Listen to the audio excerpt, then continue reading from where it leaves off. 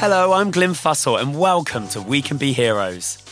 In this podcast, I get to know creative misfits, underdogs, wild rebels, and those people who have stuck one giant middle finger up to society and live life their way. I can't wait to introduce you to some people who embody what it means to be absolute champions. So prepare yourself as we dive in and meet some amazing individuals who have inspired, stood up for change, and say, I am here. Today's hero is an absolute visionary. He has natural style and a beady eye for a Luke. He is an understated... Who's Luke? A Luke, exactly. He is an understated hive of creativity, and without him, some of the iconic images we know and love just wouldn't exist today.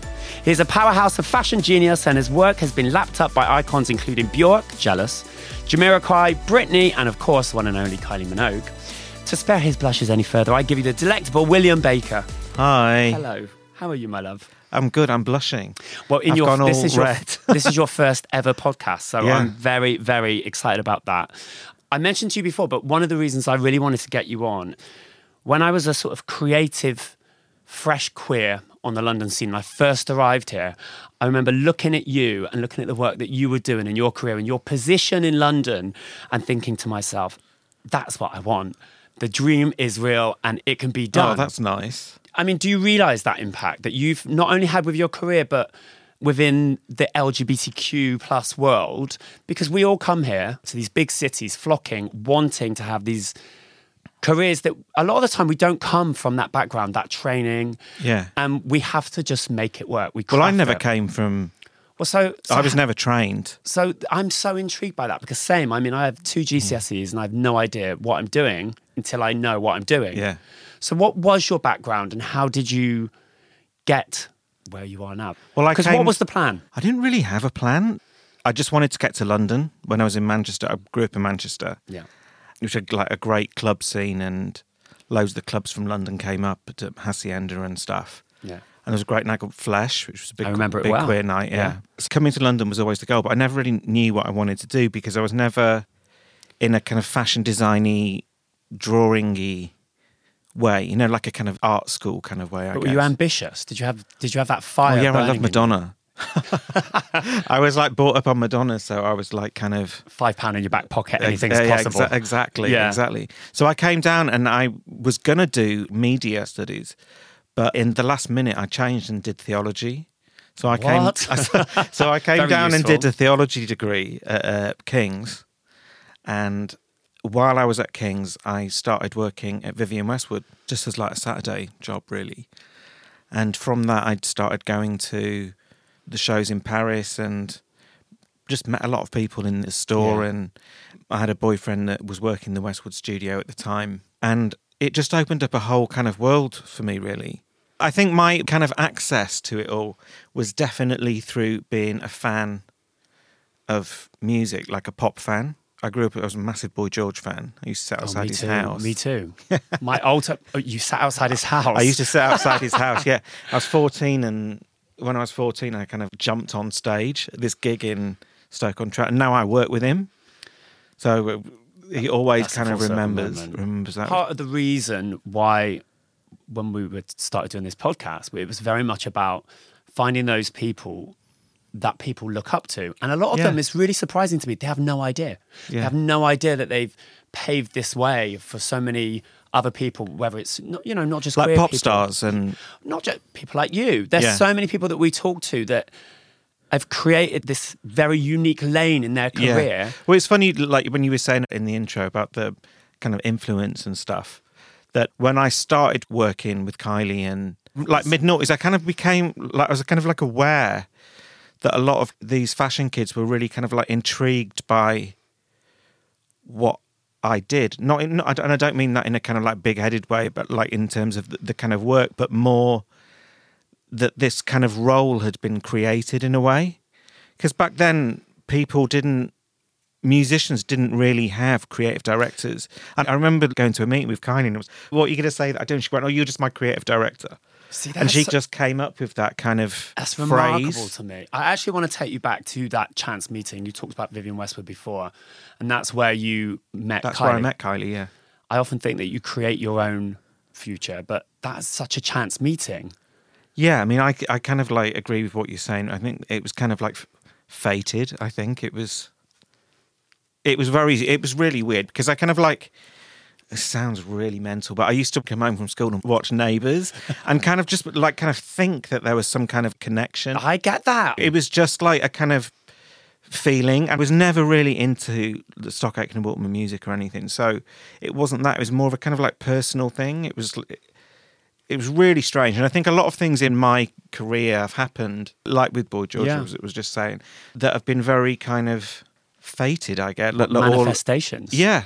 Whether I've manifested it myself from like the kind of energy and stuff. There must be something in you. I mean, I think when people talk about manifesting, I'm a working class boy, so that always feels very eat, pray, love, you know? Yeah. But it's something that I've done in my life as well, that I get very single-minded, or I feel an energy that I'm going to do that. Yeah. And I almost sometimes park it. Yeah. And I go, it's just going to happen. I was never really ambitious, so in that way, but people I've spoken to since always say, "Oh my God, you were such an ambitious little fucker when you were younger." Do you know what I mean? Wow. And but I didn't think that I was kind of driven, because everything just seemed like a journey, really. So talk me through this. You meet Kylie in Vivienne Westwood. You shit your pants. It's exciting, right? Kylie's in Vivienne Westwood. I would be very excited by that. Yeah. And then what happens? You were just drawn to each other and she was excited by your creativity? Yeah. I kind of went, "Oh my God, I've got loads of ideas for you." Like kind of a hysterical queen in the shop. And she went, "All right, well, let's go for a coffee," which we would never, ever do now. I mean, it's so kind of like weird that we went. It was all very organic, really. Started off, her housemate at the time, Katerina Jeb, is a photographer, like a fashion photographer. And at the time, she was taking a lot of Kylie's photos. So we started kind of working together on other shoots and stuff. And that was the first kind of styling that I'd done. And I just used to use stuff from Westwood, really. And my ex-boyfriend, Murray, was a big collector of old kind of like New York fashion and Bieber. And so I just kind of used what I had. But I was never very kind of conceptual about it. I was just... But that's wild, because... Just used to take a bag of drag and kind of... and hope for the best. Fling it all up. Yeah. But was there that first moment where you went, "Oh, I'm very good at this"? You know, where you looked at what you had created with her and went, "This is what I'm supposed to do"? Yeah, I don't know. Like, I think the kind of point where it all came together, I think, was Can't Get You Out of My Head. I think when we did those visuals, because by that point, we'd been together for... I think we've been together 5 years, 5-6 years. Is that or the something. Miss Jones play? Yeah.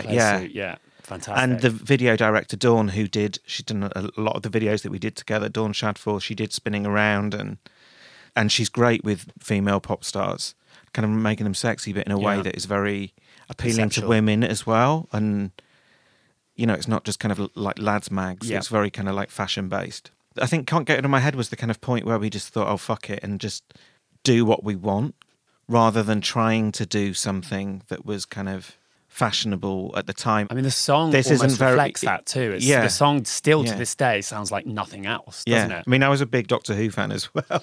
So and a lot of it was like kind of inspired by that, really, and old sci-fi stuff, and Grace Jones, and a bit of Mary Magdalene, my theology background. And see, it's all useful. It's all useful. The reason that I did theology really was because I was always really obsessed with religious art, which is another reason why I love Madonna, I think. But, you know, religious art and the kind of icons and the way that they're presented was really inspirational to me, I think, and was really great in when I was styling and then taking photographs as well, but making someone the kind of hero or the icon. Understanding that now and looking at some of the imagery that you created, that makes perfect sense. Yeah. We cannot not talk about the iconic gold hot pants from the Spinning Around music video, which not only brought, I feel, Kylie into a new era. Yeah, totally. But they became so viral. And the significance of that is not lost on me. There was no internet at the time. No. And I remember being a young queen. Well, it's still what I'm known for. Just blown away. It was everywhere. Yeah. So did you anticipate that moment? I'd love to think that you did. No, but it was we didn't think it would go like it did, but like it was a very deliberate decision to bring them out of the drawer where they'd been resting for months, because it was like, okay, this is Spinning Around was her first single on Parlophone, her new label, after the kind of Impossible Princess and kind of that hadn't done so well commercially, but was critically really well. I think it's some of the best stuff that she ever did. Album. Yeah. But the pressure was really on for Spinning Around, and we were like, okay, we've just really got to sell your ass on that you did this. It's like kind of, you've got an amazing bum, let's just kind of like show it off, and kind of, it was that deliberate, really. I mean, it relaunched her in a stratospheric way, didn't it? Yeah. That's what it felt like for me at the time. Yeah. I mean, Dawn Shadforth, that we were talking about before, shot that video in a very clever kind of way. I think it was a really beautiful way that was really iconic. And, you know, we were really inspired by Stella McCartney and Phoebe Philo's Chloe campaigns at the time that were all very kind of golden skin and was it the banana hair and the t-shirts? bananas, the bananas, and she's wearing a Chloe top with gold chains with the hot pants in the video, and we just wanted to capture this kind of vision of this sexy, healthy Australian golden bronzed girl. I think well, you did that for sure. So in that way, it was really deliberate. I mean, the hot pants itself, they've been knocking around for years in her. Who had the hot pants? They were in Kylie's drawer. They're in her drawers for kind of years, and she'd worn them for this Bad Taste party. No, she went as a hooker. Yeah, it was like hookers and pimps and hookers, I think it was, or something. And she went as this hooker in one of her ratty old "What Do I Have to Do" wigs and these hot pants. Wow. I remember being at the meeting with Dawn and Kylie.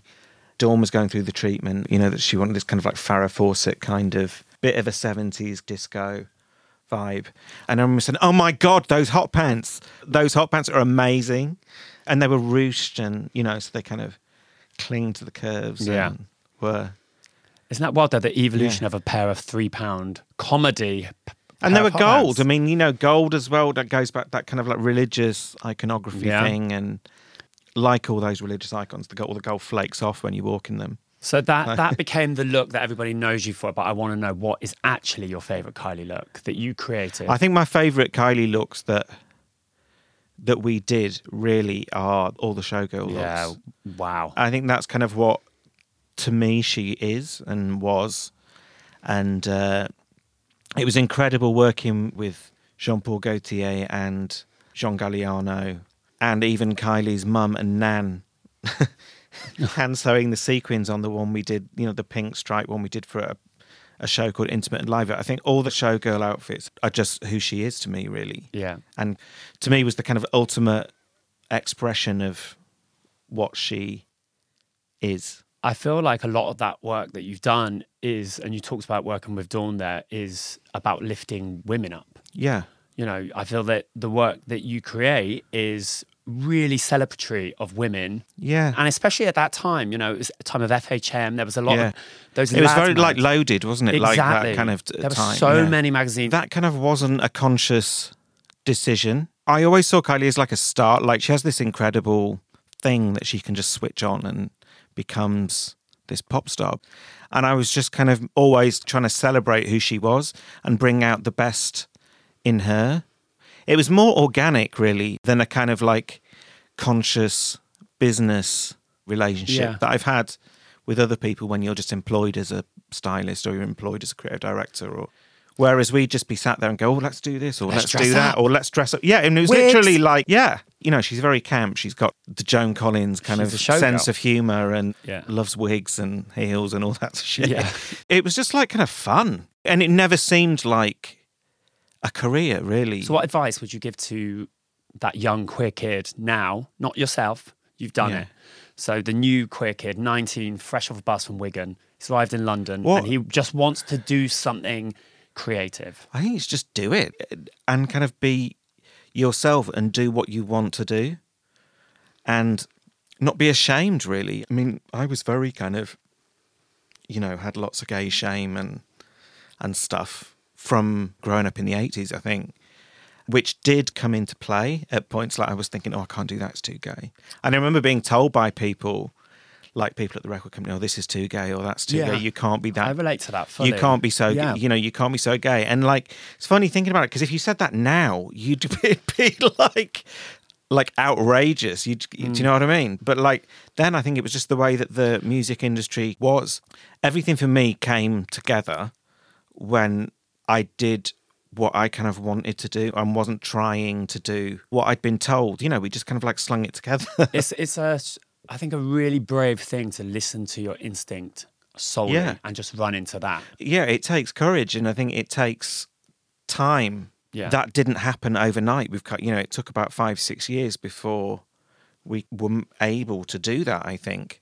So I think it was both of us, it just kind of came together when we just did what we wanted.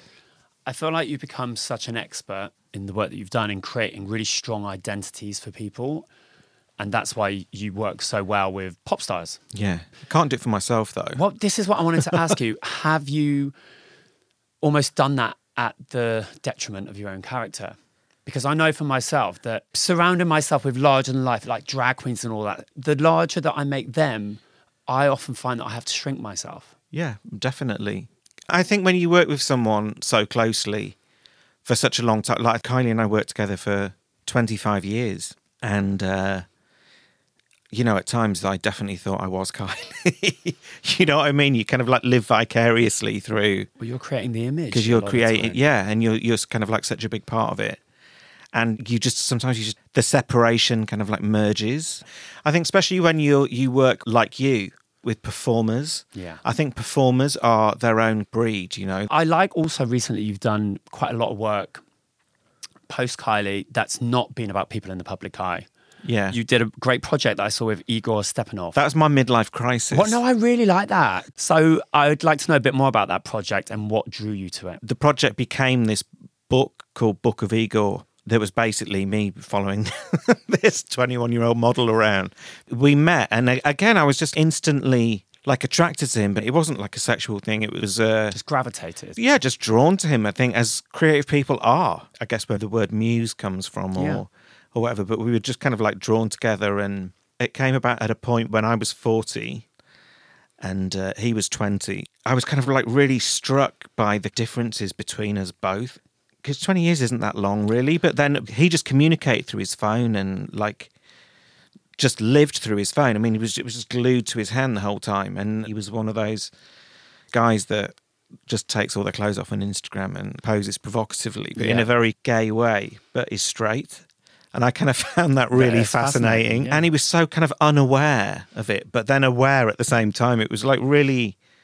It had all these kind of, like, contradictions. So I kind of made a book of photographs of him that I took over a kind of 2-year period, and we were kind of like inseparable in that 2 years. Like we'd travel together and kind of like hang out together, and he was he's completely different to me. He's just not like me at all. We're kind of like chalk and cheese, but there was this kind of like weird relationship there, and I was kind of like really confused and like interested as to what that relationship was. You know, I was like, is this appropriate? Is like, what is this? You know, this kind of like exchange of kind of like creative energies. I wanted to do something that was really honest. Well, I think the project conveys that, though. All of those questions feel very much laid bare in the pictures with that. And that's, I guess, the exchange that comes when you are trying to create something and you have a muse. Maybe the project has to be the understanding. Yeah. The answer that you need is the picture or the image that you're trying to create. But I was really fascinated by how he could live through his phone. And I mean, in that way, like with language as well, like how he would talk to you, like through texts. Language. You know, through texts and stuff like that, and like kind of lay his soul bare, like through text messages and on the phone. But then when you talk to him, it's like talking to a wall. You mentioned then with that project about how the youth and technology and all of that kind of stuff. And I feel like that's changed. It's definitely changed the job that I do. Yeah. And also changed the way that I look at the world and how the world looks at me. Yeah. How has it impacted on your career and also your identity? I don't think that I could have had the career that I've had if I'd started now. Because I think the internet and...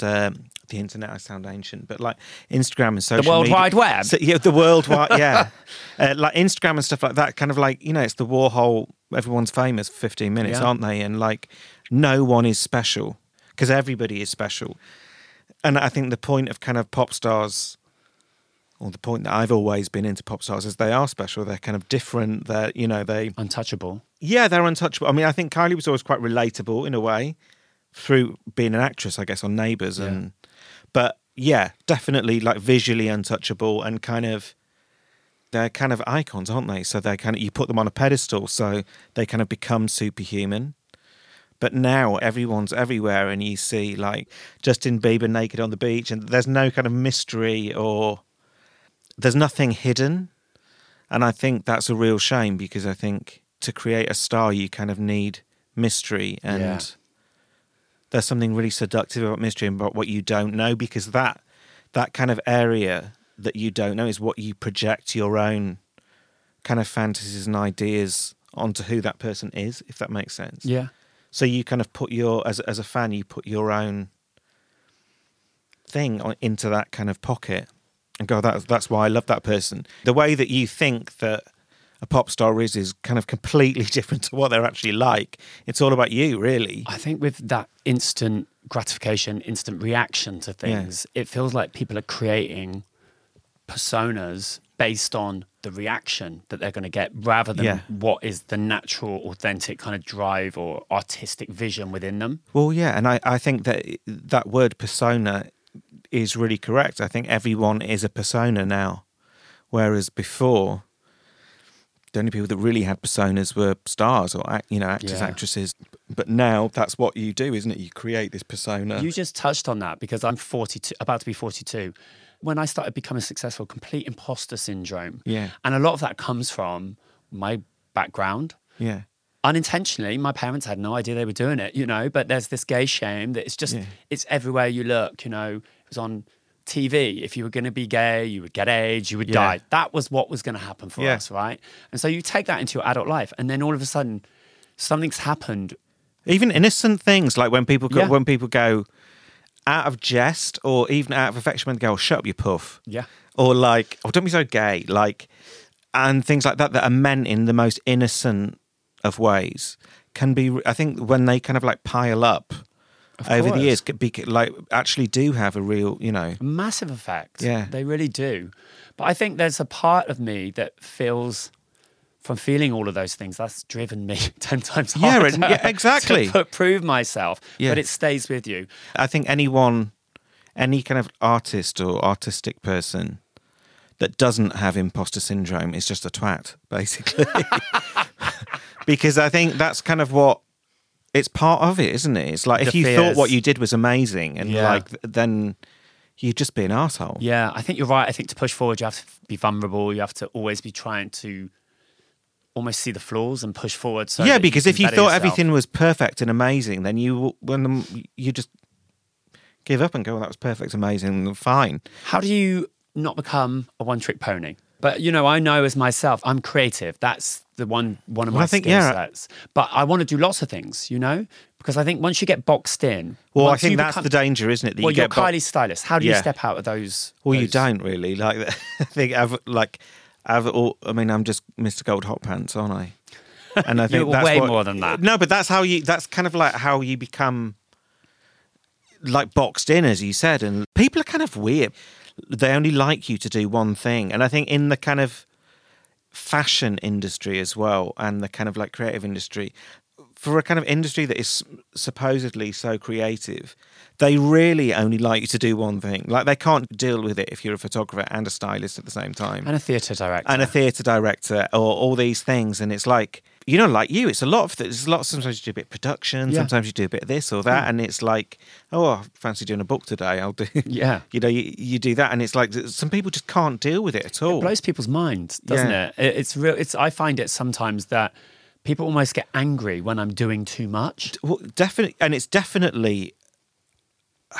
I mean, I don't know. It's kind of like, can I say it's hurt my career, or it's kind of like shaped my career. I think that people can only deal with you doing one thing at a time. People still go, well, what is it you do? Which always makes me laugh. That's wild. The thing about like only being able to do one thing is really, I've had that so much. It's kind of amazing how how much of a kind of hindrance that is. Whether it's like people think, oh, you're kind of like jack of all trades and master of none, or like whatever, but people definitely like you to do one thing if you're making a living out of anything creative. I had someone once say to me in a meeting, just do one thing and do it really well. And I thought that was the most insulting thing, because I thought, I'm actually doing quite a few things pretty well, you know? Yeah. I think people just have very narrow views and a narrow mindset when they don't come from a background in the way that we think. Or I don't really understand where it comes from, to be honest. I find it very odd, because doing all those different things seems really natural to me. You know, it's really just organic, and it's just, you know, I think people have a lot of different kind of creative things in them. I think you've managed to do all of them brilliantly. And I'm so happy that we got you on. Oh, thank you. Thank you so much for coming on. Thank you.